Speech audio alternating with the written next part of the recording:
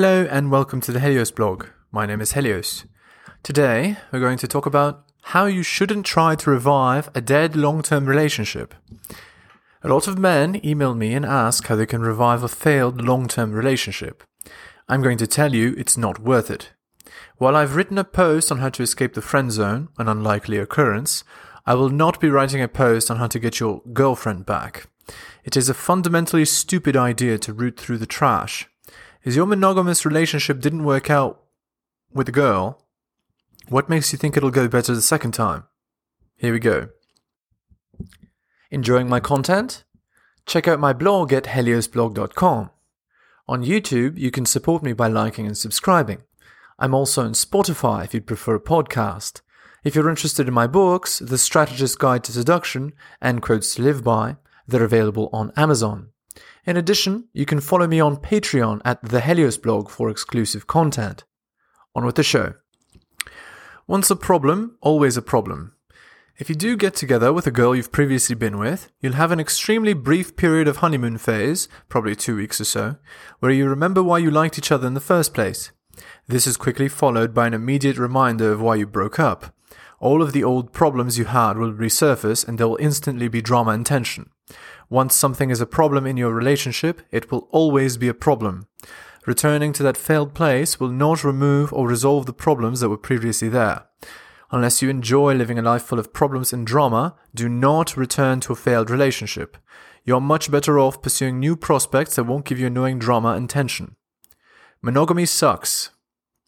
The truth is that monogamy sucks, and oftentimes the reason you've had problems in your relationship in the first place is because humans are not monogamous. Many of the problems you will ever have with a girl would be resolved if you decided to never be monogamous again. You would never again have problems with sexual denial or the fear of losing your partner.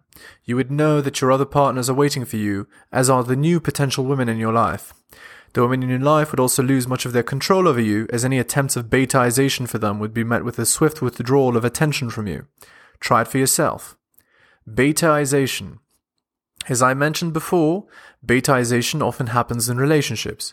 Betaization is the idea that as men stay in monogamous relationships, even if they started off as alpha, due to constant sexual denial, shit tests, and weakening of their frame, they become beta. Many of the relationship problems men have stem from sexual denial and betaization, problems which are easily resolved with non-monogamy. Of course, when you return to an old relationship, your ex will want you to continue to be the same beta you were when the relationship ended. This will cause most men to chafe, as they remember why they hated being together with their ex in the first place. They almost instantly miss being single and able to go after multiple women again. Emotional blackmail. When you return to an old relationship, often emotional blackmail can occur. This is the concept of women using the fact that you left them to shame you and control your actions. In arguments, they'll bring up the things that caused them to leave you in the first place and imply sexual withdrawal if those behaviors continue. Emotional blackmail is a key strategy in betaization. Make the man feel bad for being masculine and withdraw sex.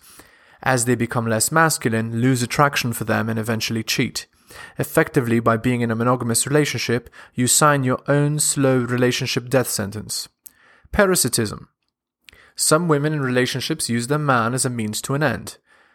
They are not a boyfriend, they are a pawn to be leached off of. Boyfriends for these women are taxis, grocery carriers, repairmen, and free rent, but not sex partners. Returning to a partner like this is utterly ridiculous, but some men do it for the familiarity of it.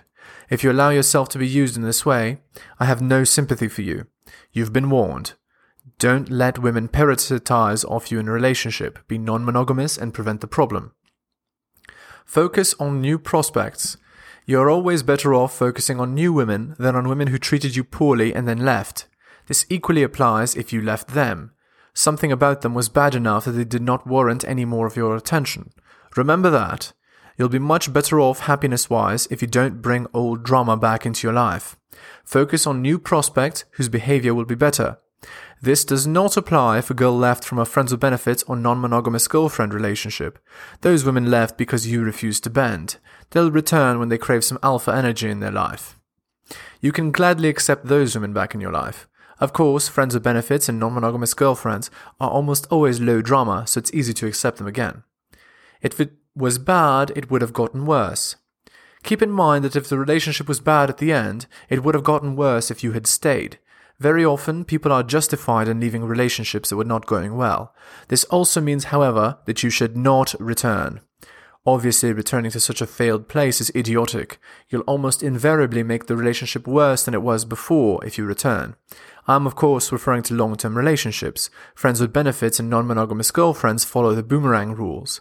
Women tend to naturally leave when they see that they can't control a man. Don't be upset, just revive the connection in 4 to 6 months. They'll be happy to see you again and will be just as sexual as they were when you had them before. See why being non-monogamous is good? There is no one. Keep in mind that no one person can make you happy. In fact, clinging to the fantasy notion of there being only one person for you out there leads to the misery of many people. It's also often the reason that people return to failed relationships. They falsely believe that they've lost the one perfect person for them. Of course, this is not the case.